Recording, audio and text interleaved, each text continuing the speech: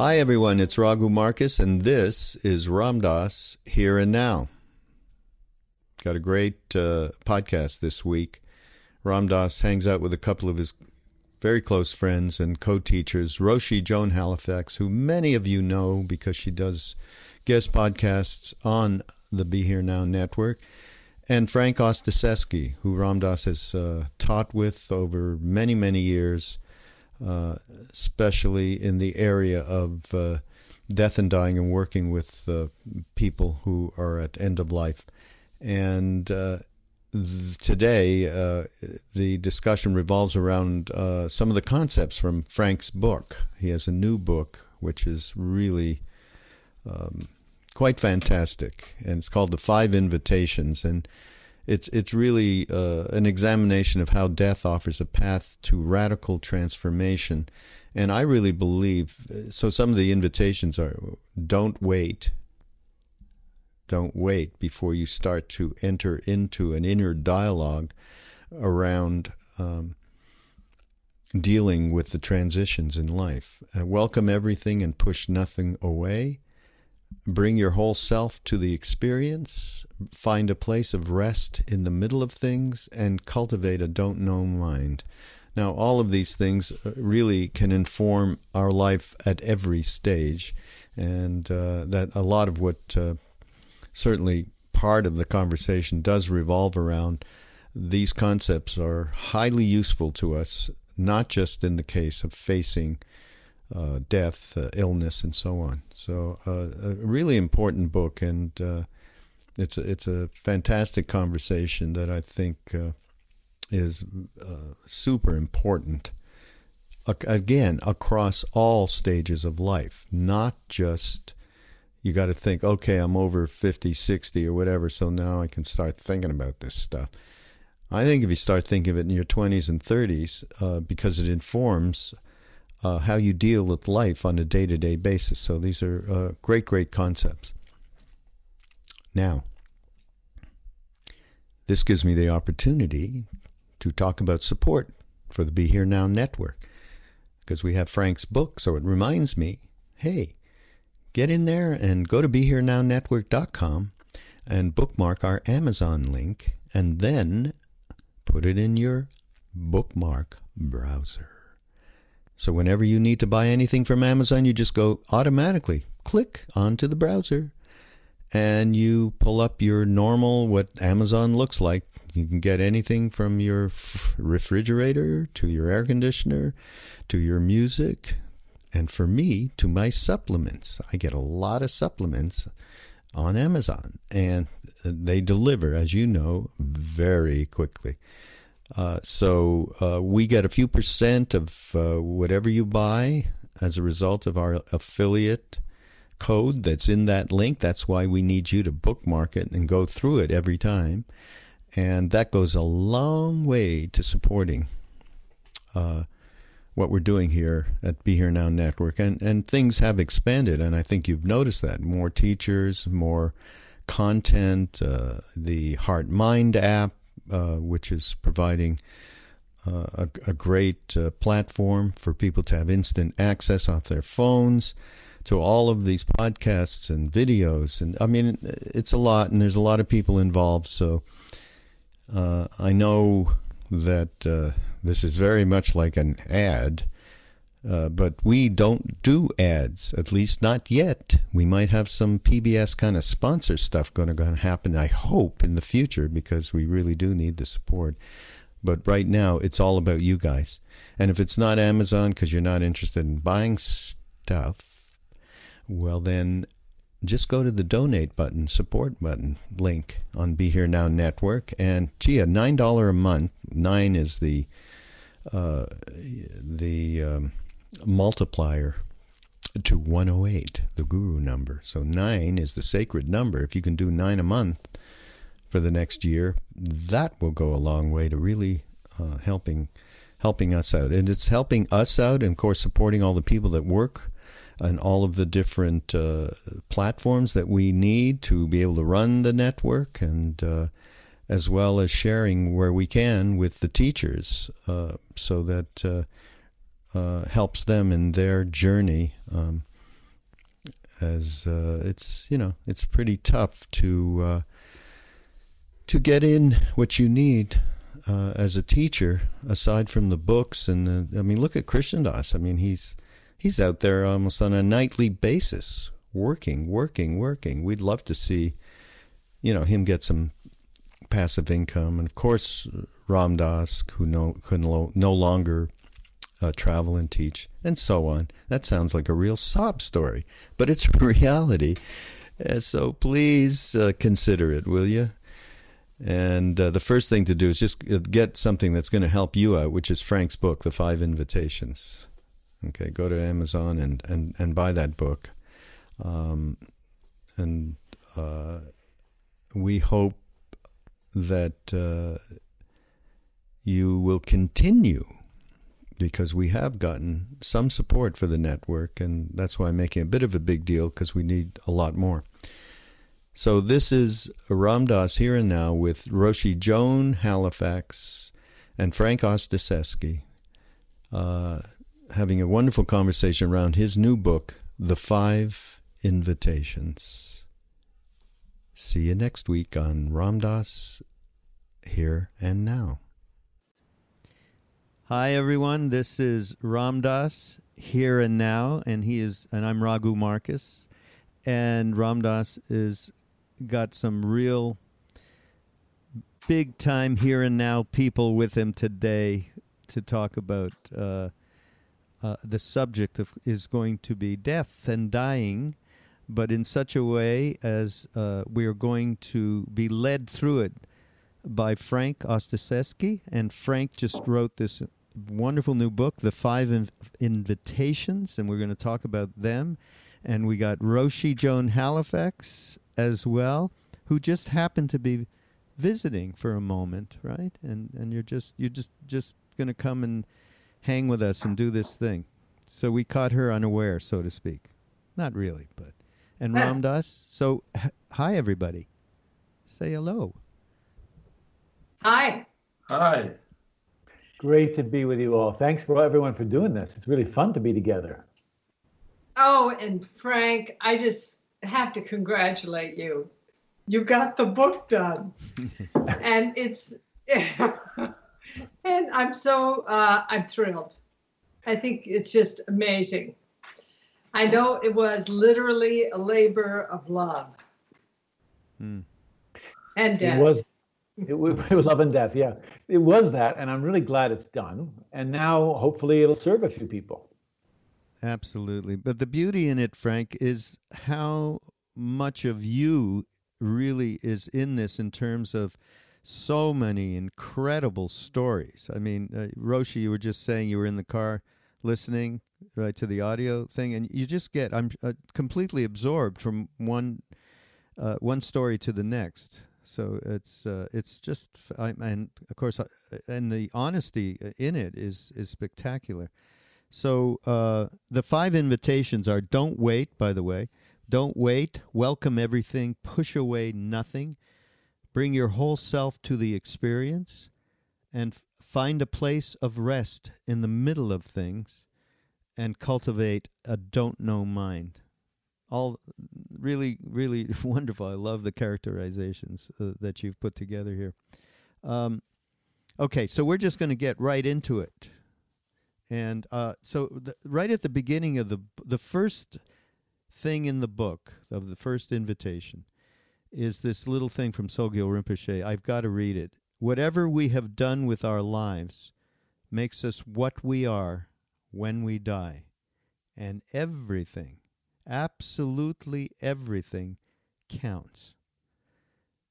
That's a scary thing when you really read that and you go, oh, geez, yeah. And it's as well, it's also a real kick in the ass about not waiting till you're at the point at which you don't even have, the big thing, of course, is you don't have a chance when your body is infirm to do the kind of practices that are necessary to get you into a balanced frame when you actually approach transition. But can you talk a little bit about this Sogel thing that you put in there? Because I think it's terrific. Frank. Well, it's a beautiful quote. It's a beautiful quote by Sogel, of course. And what I like about it is everything matters, not just the big things.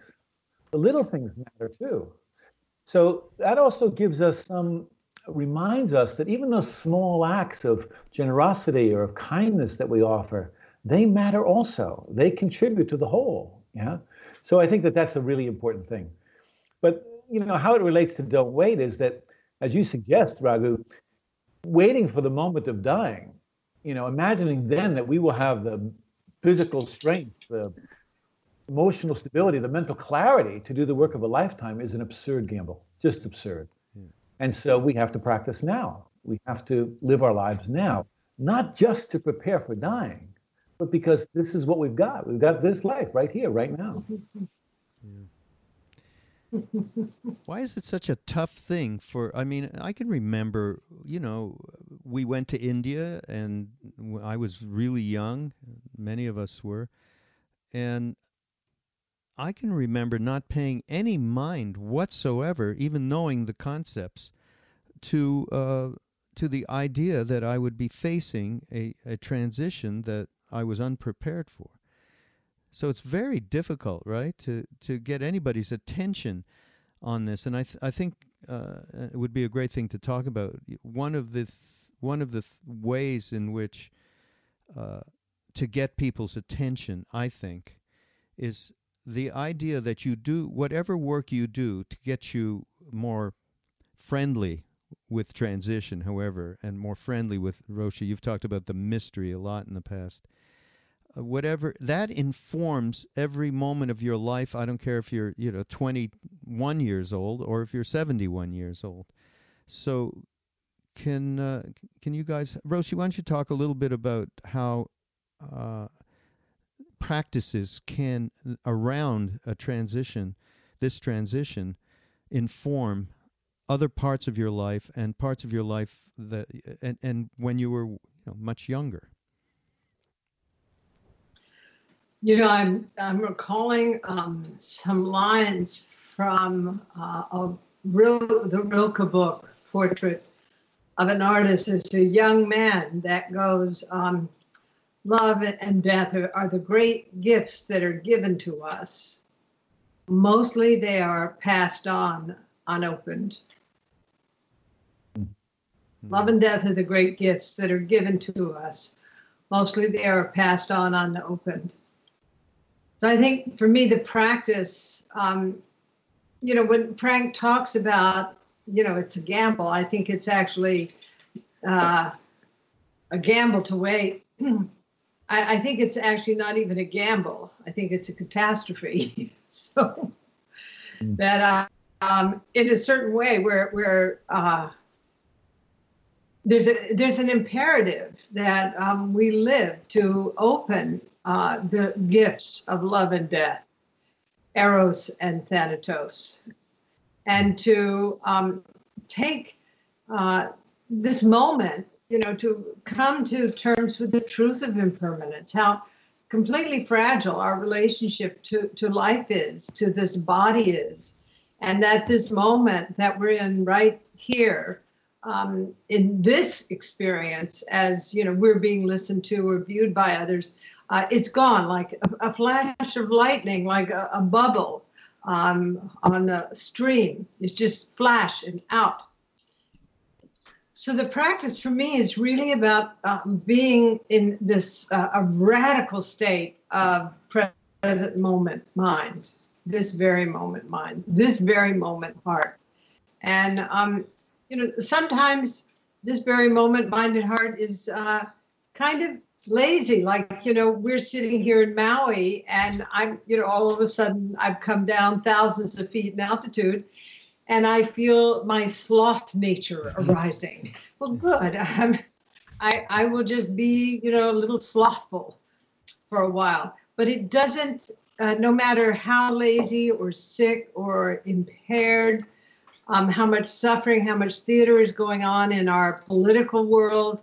And boy, is there a lot, the states of distraction we can enter in our present political theater, oh boy, as you would say, yum, yum, yum, yum, yum. This makes John Le Carré look like, kind of fluff ball. Yeah. But anyway, it's like, don't be distracted. Be right here in this moment. That's the practice. I love what our mutual friend Sharon says. She's always saying, begin again. And so, we're always kind of falling off the wagon moment after moment. And then we recollect. We remember why we're here. We remember who we really are. We remember this moment because it's gone immediately. And that's, for me, is the practice of love and death that Rilke wrote about in that book. Mm-hmm. But I'm also remembering another quote from the Mahabharata that goes something like, Yudhishthira was asked, what is the most wondrous thing in the world? And he replied, the most wondrous thing in the world is that all around us, people are dying and we don't realize it will happen to us. Yeah. So, hey. Yeah. So in the background of our mortality, just holding that space of the truth of mortality, boy, is that a kick in the, to really appreciate this life, even when circumstances are incredibly difficult, to see if we can also roll that into our practice. Yeah. I don't know. What do you think, Baba? I'm asking your opinion. He's being shy. I think you do sadhana, and this is the sadhana is like the dying process. The sadhana brings you to the moment. Wow. So, Baba, yesterday you were talking with Noah and me about being here in Maui, and also, this body kind of dropping away, but the spirit and love expanding. I'd love to hear more about, what you were sharing yesterday. It was just so powerful about the current state that you're in. Current state of How are you? My body is 80, 85 or 86. I watch it all with fascination. I'm in here with, I'm watching time go by. And being in a Maui, I feel content. And this is first when I got here, content. And that brings me here. Mm-hmm. This content here, every moment. A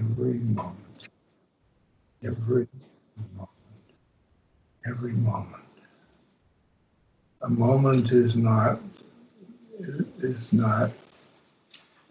in time. A moment is delving deep within the moment. And that's where that mystery is. Beautiful. Wonderful. Yeah, and I think that the reflection on death can help us discover what you were speaking about, Ramdas. death is, inevitable and intimate in our lives, but the reflection on it, the contemplation of it, causes us to be much more present, doesn't it? Yeah. To be here with it. It reminds us not to waste time, to really step in fully, to jump in with both feet, I say, to this moment, what you're describing. And that's why it's such a life-affirming practice, I think, to reflect on dying, to contemplate it dying. Not, again, to prepare for some moment at the end of a long road, but to be right here, right now. Yeah, and that makes it absolutely pertinent to everybody, not just seniors.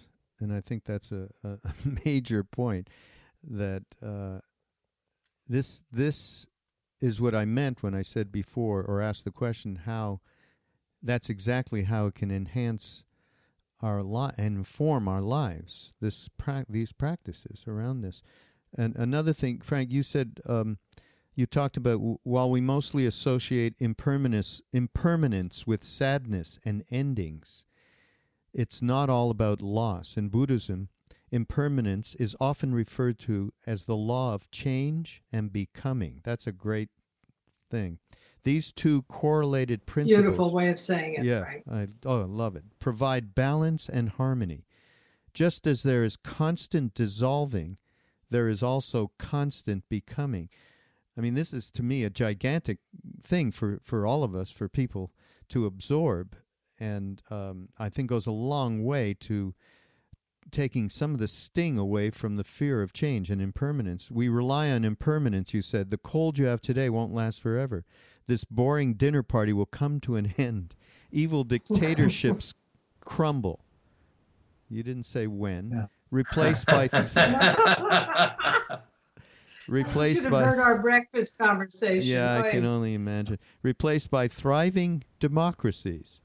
Even ancient trees burn down so that new ones can be born. Without impermanence, life simply could not be. Right. Really great. A few days ago, I was in New York, and I was with a dear friend, being with her, her husband died 3 days before.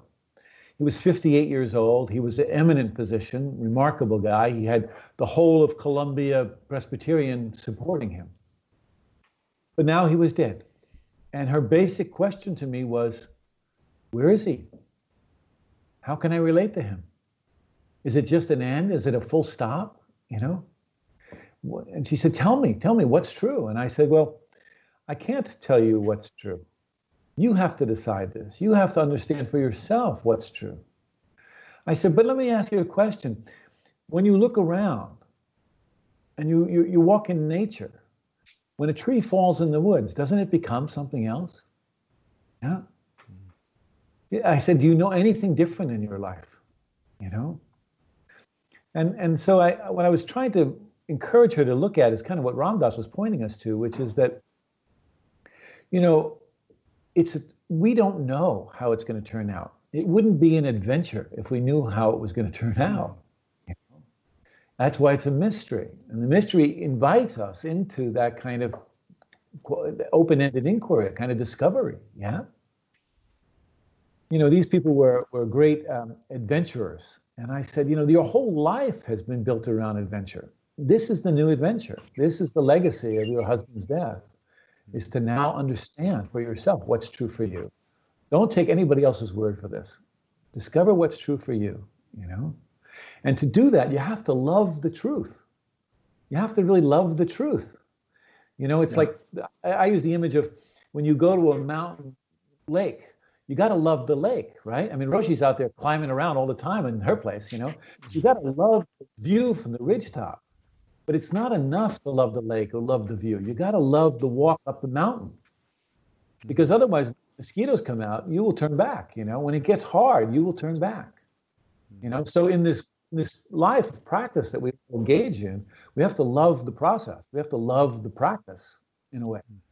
That's what reveals the truth to us. It's not like some religion has the corner market on truth. We're discovering it. It's always unfolding right in front of us. And so I think that's what being with dying shows us. Roshi's been with, in this work for as long as I have, much longer, in fact. That's what it shows us. you know, moment to moment, truth reveals itself. Moment to moment, we begin to understand. Yeah. One of the things that you also talk about in the book is how illness opens us to a deeper dimension of being. And I think this is something good to discuss a little bit because everybody experiences that, and it becomes another way in to practice. And but Ramdas, I think it'd be great if you talked about, you know, I mean, you've dealt with this stroke for 20 years. It has caused all kinds of physical problems. And you do talk about how, in the very beginning, and I'm sure all through these years, that you were driven, it maybe not the right word, but you were certainly led to what you call new planes of consciousness. And I think that's, to me, similar to deeper dimensions of being. Can you talk, Ramdas, about how you approached these new planes of consciousness and how you were, that the illnesses and the pain and the suffering basically prompted them? Well, the stroke would put me in the hospital.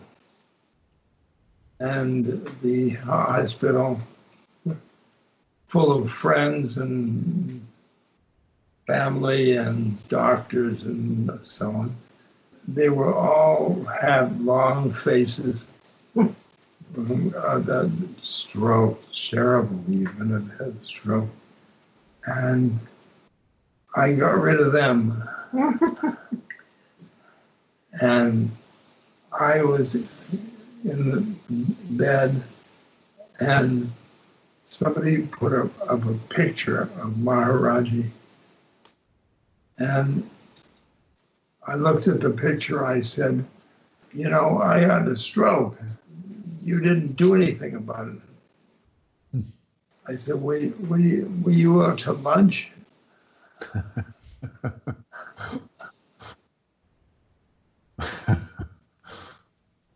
And he said,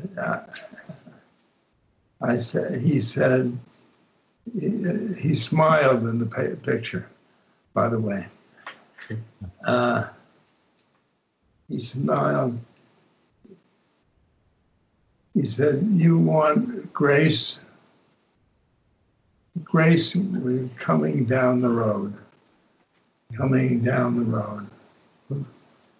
And after the while, I couldn't do anything I used to do. I used to drive my sports car and play my cello, drive my airplane, and everything I couldn't do that out there because my stroke. I was right side paralysis. So I decided Maharaji made me decide. I got, instead of going outside for things, I get inside. And inside, wow. Wow. And I thought that was grace. That was grace. Because I was now getting on with my spiritual practice. Because the stroke.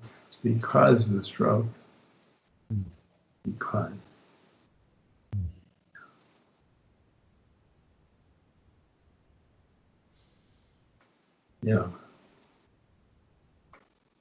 It was grace.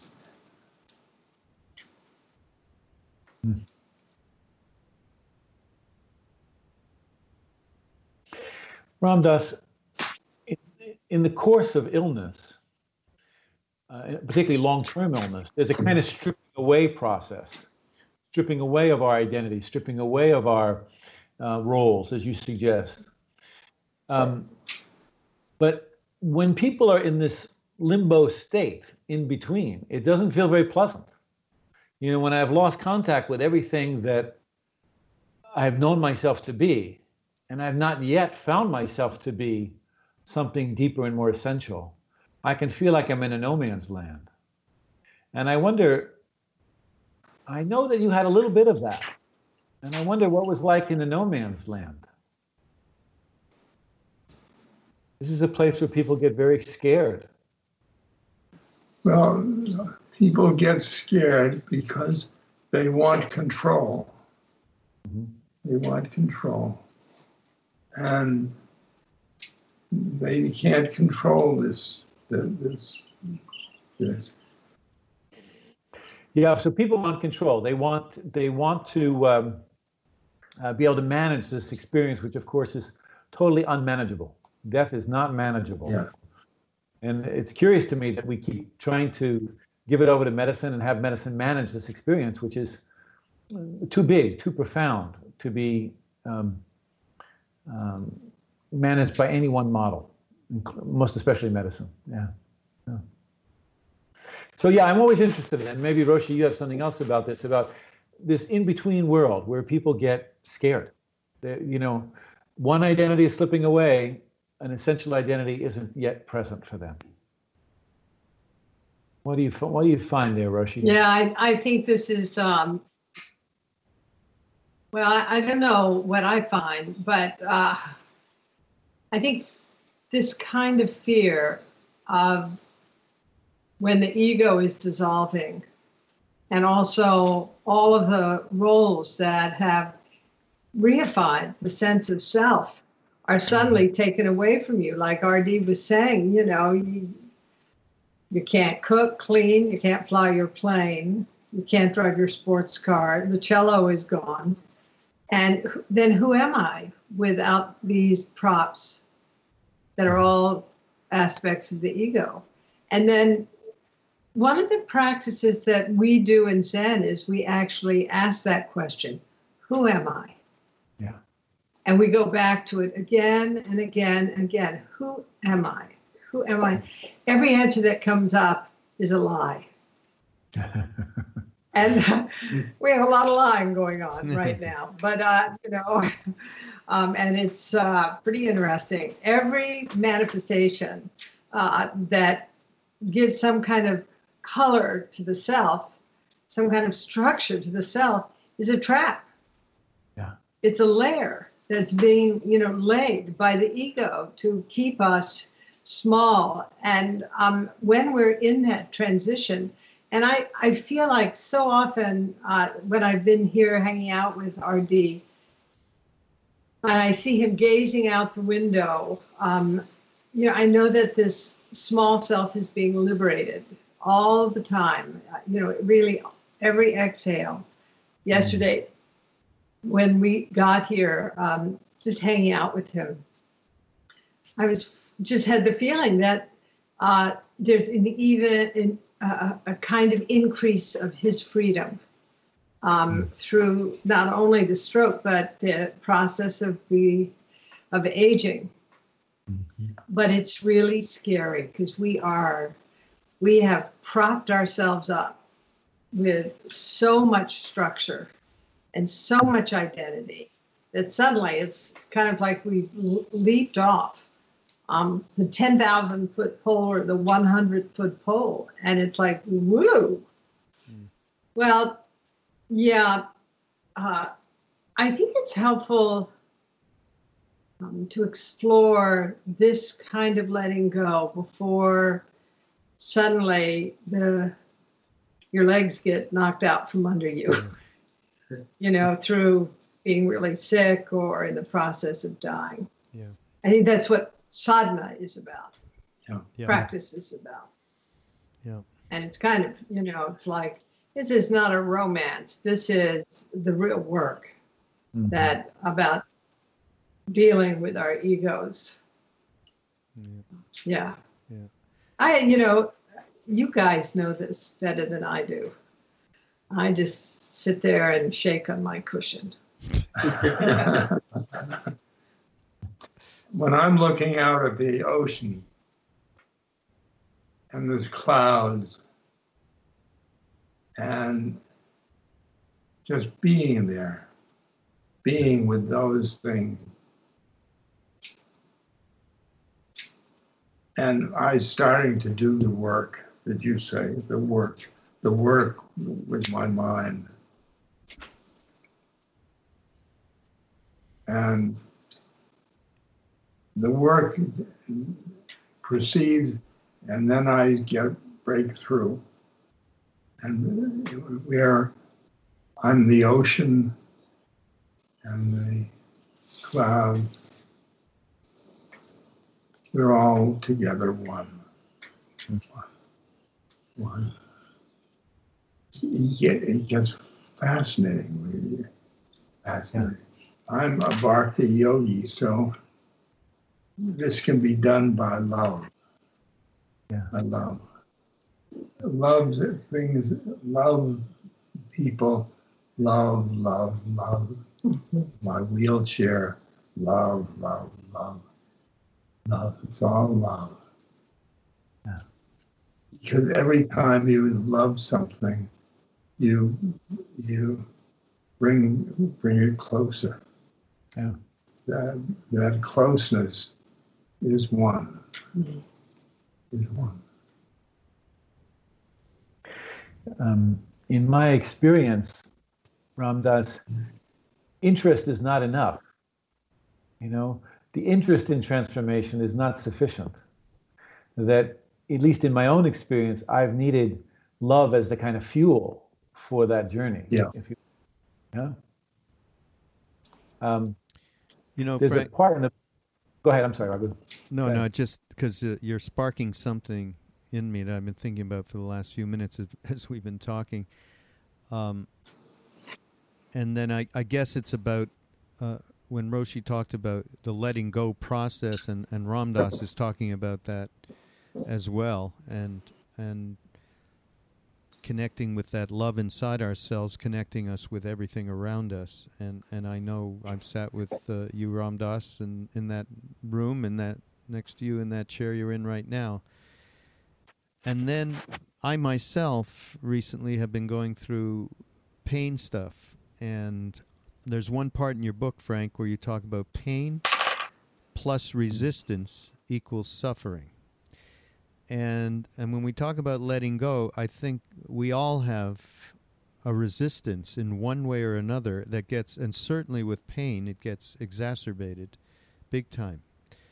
So I'd like you all to take on how to deal with that in a practical way, because that jumping to where you can be in that ocean of love, as Ramdas has jumped into, it took, it's been many years of a process for you from the point at which you had that stroke.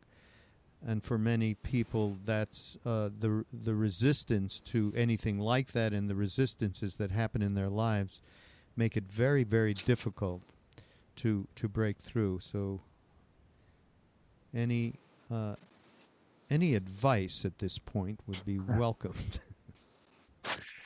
Well, I'm not so big on advice, but I can speak from my own experience a little bit. This is, first of all, we want to make this distinction between the love that R.D. was talking about and the kind of clinging and attachment that we frequently, that's a cheap imitation of that love, right? That manifests sometimes looking like love. There's a story in the book that I like a lot. This guy, Carl, he was a kind of grandfather figure to me. He used to wear this gray sweater with leather buttons. I like it very much. I still have it. And he was a philosopher. And so he wanted to learn how to use mindfulness meditation to work with his pain. And he had severe stomach pain. So he had a morphine pump, but he asked me if I'd teach him to meditate. So I did, in a typical way that we normally do, which is to draw our attention into the various sensations of the experience, the pain. But when we did this, it was too much for him. He would just scream a lot of pain, like that. And so I said, let's try something else. So I put my hands on his belly, and I said, how's this? And he said, oh, it hurts too much. So I pulled my hands a little further away. And I said, how's that? And he said, oh, that's a little better. I said, okay, I'm going to pull my hands really far away now. How's that? And he said, oh, that's lovely. That's what he said to me. That's lovely. Now, I didn't do any California woo-woo stuff. There was no Reiki or special energy work happening. We were just making room for the pain, right? So he said, that's lovely. And I said, well, could you rest there? And he said, out of his mouth, he said, rest in love. Rest in love. Yeah? It was beautiful. So then from then on, whenever he'd get in pain, he'd push his morphine pump and say to himself, rest in love. Rest in love. I remember his wife came to visit him the next day, and she was quite anxious and nervous. And he just leaned over through the bed rails and reached his hand out and put his hand on her knee and said, oh, darling, just rest in love. Rest in love. So I think that the way he worked with the pain is not, sometimes we can go with like a kind of laser attention to the pain, and we can find the spaciousness that way. But other times we can give the pain space to move. And when we give anything room, it becomes workable, right? When we give anything space to move, it becomes workable. And so I think it's those are two ways to work with physical pain. Give it space, or zero in, come very precisely into it and let it open in that way. But again, I think the motivation here has to be not rejection, but love and welcoming. Yeah. There's another great story, Frank. You should tell this, actually. It's about, and this goes to it's one of the chapters in the books, don't be a role, be a soul. Yeah. I heard somebody say that recently. Yeah. Yeah. It's familiar to me. Yes. Me too. But can you tell that story of being with your friend Joan, who was dying of AIDS? It's just the way in which the honesty of dealing with something like that, and then playing a role until you both felt. I mean, it's a fabulous story. Please. Well, Ramdas knows this guy, so we can. This was years ago during the epidemic. John was a longtime Buddhist practitioner, and there were 3 or 4 of us taking care of him, I think. And my day to take care of him, I arrived at his house, and he was very confused. And one morning, he'd lost his ability to stand, or to hold a fork, or to speak an intelligent word. It was all happening one morning. I mean, it was devastating. And I remember sitting across the kitchen table from him, which was always a little bit chaotic in John's house. And I thought to myself, where has my friend gone? He was just there, just the other night, And so we went through the course of a day, looking after him and taking good care of him as best we could. But, I'm a little ashamed to admit it, but I was really caught in my role. And it shifted. I mean, I was paternalistic at times. I was, the knowledgeable one, etc. John had these anal fistulas, like little tumors, and constant diarrhea. So taking care of him was a lot of work. And we would move from the toilet to the bath and back to the toilet, dozens and dozens of times. And, the evening rolled into the early hours of the morning, and I was tired, and I just wanted my friend to go to bed and go to sleep, to wake up in the morning and somehow have this nightmare be over, So I had him sitting on the toilet with his pajamas down around his ankles, and I'm washing my hands in the bathroom sink, and I look in the vanity mirror, and I can see him behind me, mouthing to me. Now, he hasn't spoken a word all day, but I turn around and he whispers to me, "You are trying too hard." And I was trying much too hard to be something. Me, Mr. Hospice, And I sat down beside the toilet and I just started to weep. And it was the most intimate moment of our whole friendship, of our whole relationship. That moment sitting there, shit everywhere, both of us crying, him sitting on the toilet and me next to it. Now, up until that point, I'd been afraid to enter into that territory of helplessness. I was afraid if I went in there, I'd get lost, Now, I didn't get lost. I went into that territory, and there we were completely helpless together for a while. No separation between us, really.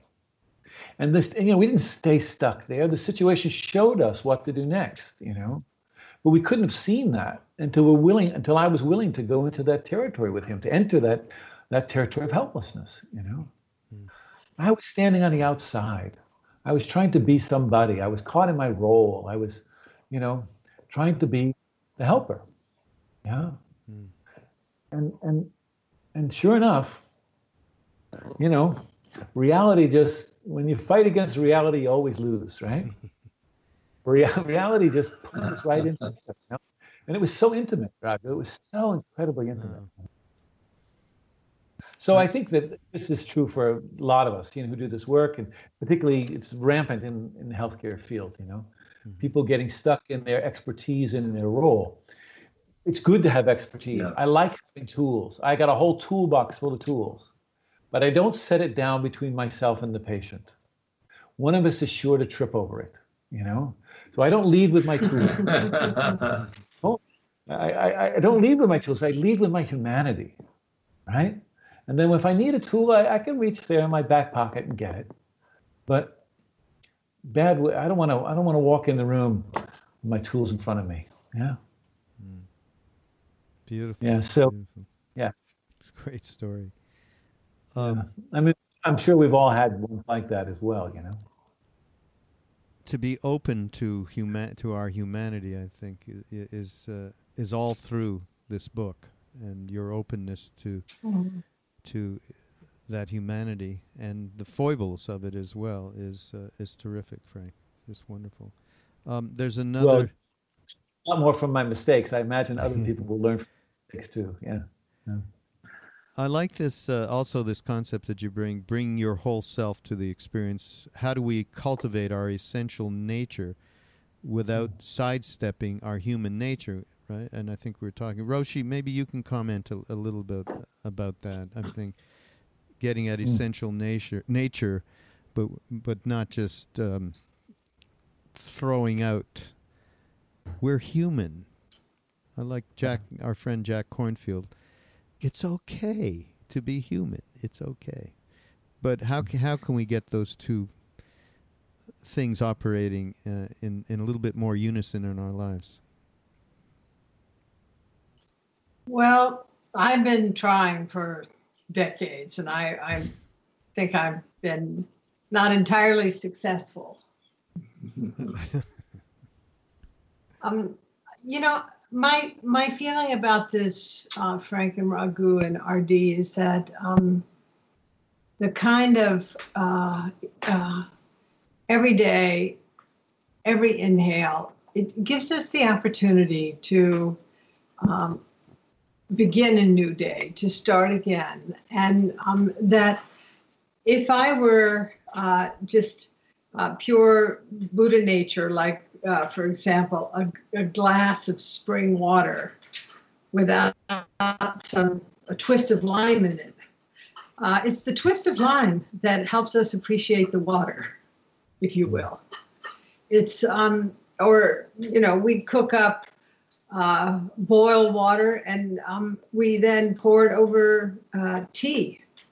And it's the tea that has us turning toward water. So I feel like our suffering is a kind of doorway, or the substantiality of this lived experience is a kind of invitation for us to open to this a much wider vista. And again, I had such a beautiful time with Artie yesterday, talking together about this process of maturation, so to speak. And realizing, he's got about 12 years on me, 11, 12 years on me. So he's kind of blazing the trail for all of us on how to meet life and death.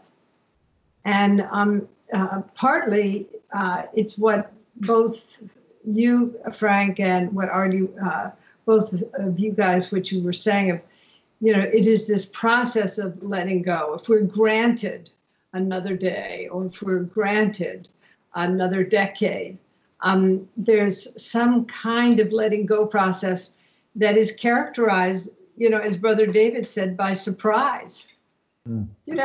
There's this kind of, wow, I woke up this morning. Wow, I could sit at 4 a.m. this morning and listen to the rain as I did meditation. The blessing of having some capacity still to serve people. I think about R.D., with his heart-to-heart encounters, or you, Frank, and Raghu, always conjuring ways to let the word of goodness move out into a world that is so imperiled. And I think that we align behind a sense of love and also values related to respect and integrity, and use this life as an instrument of goodness. But the other side of the equation is that we're constantly falling off the edge. We're constantly learning from the incredible difficulties that we encounter. And I'm actually grateful to hold a loving space for my own difficulties and also for the difficulties of others, to realize that this is how character is built. It's built by not resisting the great, kind of cataclysms that we encounter, but actually opening toward suffering with a heart that is characterized by love, but also the other word for me is by courage. It's the courage to, take one step after another. I mean, again, thinking about yesterday in our long conversation in the afternoon, of, how Ram Dass keeps showing up, keeps offering the teachings, keeps that heart opening so that he can do the work of healing in the world. And I look at, what you all are doing in the same vein. It is kind of the bodhisattva imperative. Yeah. Anyway, sorry for the rave. But you know how it is. And in talking about what you're talking about, and Frank, in the book, there's one passage: we don't have adequate language to describe this sort of incomprehensible experience, so we name it mystery with a capital M.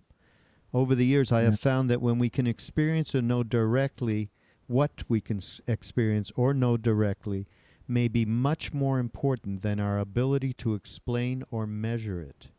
What becomes undeniable when we sit with people who are dying is that fragility and impermanence are in the nature of life. It's always coming together and falling apart, not just the physical properties of life, and not just at the time of death. And it is possible to hold it all in love and compassion. Ram Dass, maybe you could talk a little bit about holding it all, holding the mystery in love and compassion. It's so beautiful. It's so beautiful. It's so very beautiful.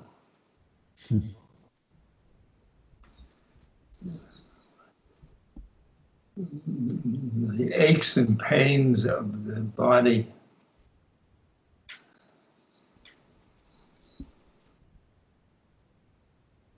I love them. I love them. I love them. And they're tricky. They're tricky. Thank you. They're tricky. In my sadhana, I reached soul land. Soul land. Wow. Wow. Soul land means everything you love in both ways, both ways, both ways, both ways. And in the soul, you have the Atman, which is the one, the Guru, and you, the wisdom of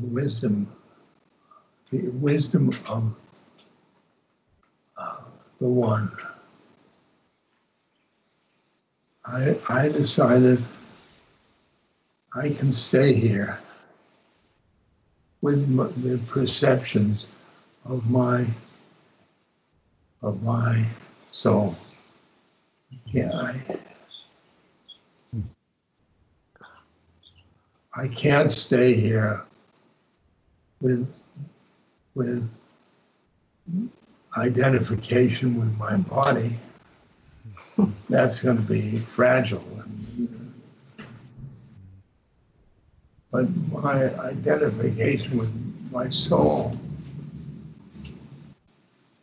then when I'm sitting bedside, I see its ego is the first part,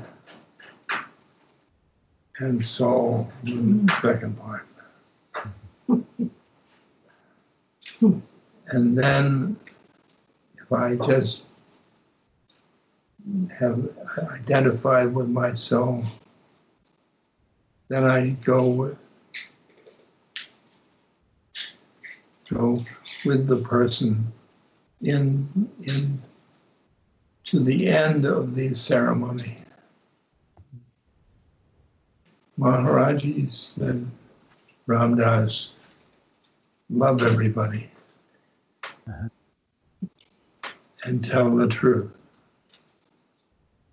And that's important when your guru gets a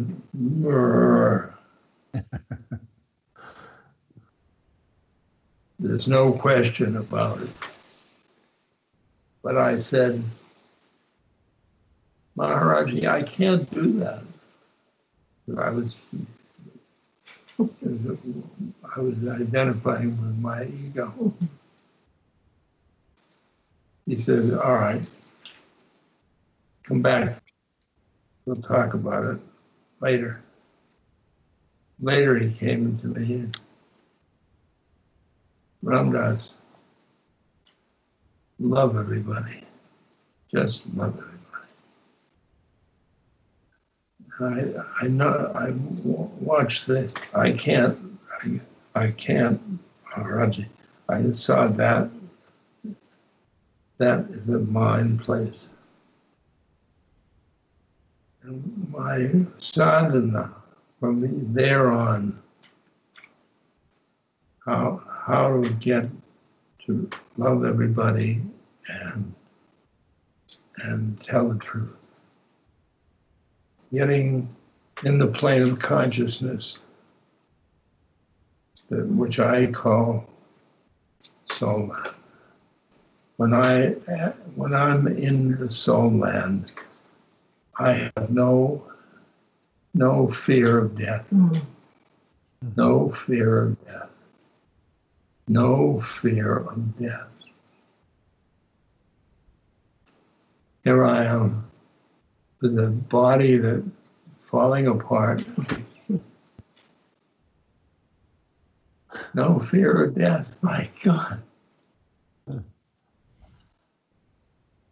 Everybody's coming in. You have fear of death. Oh.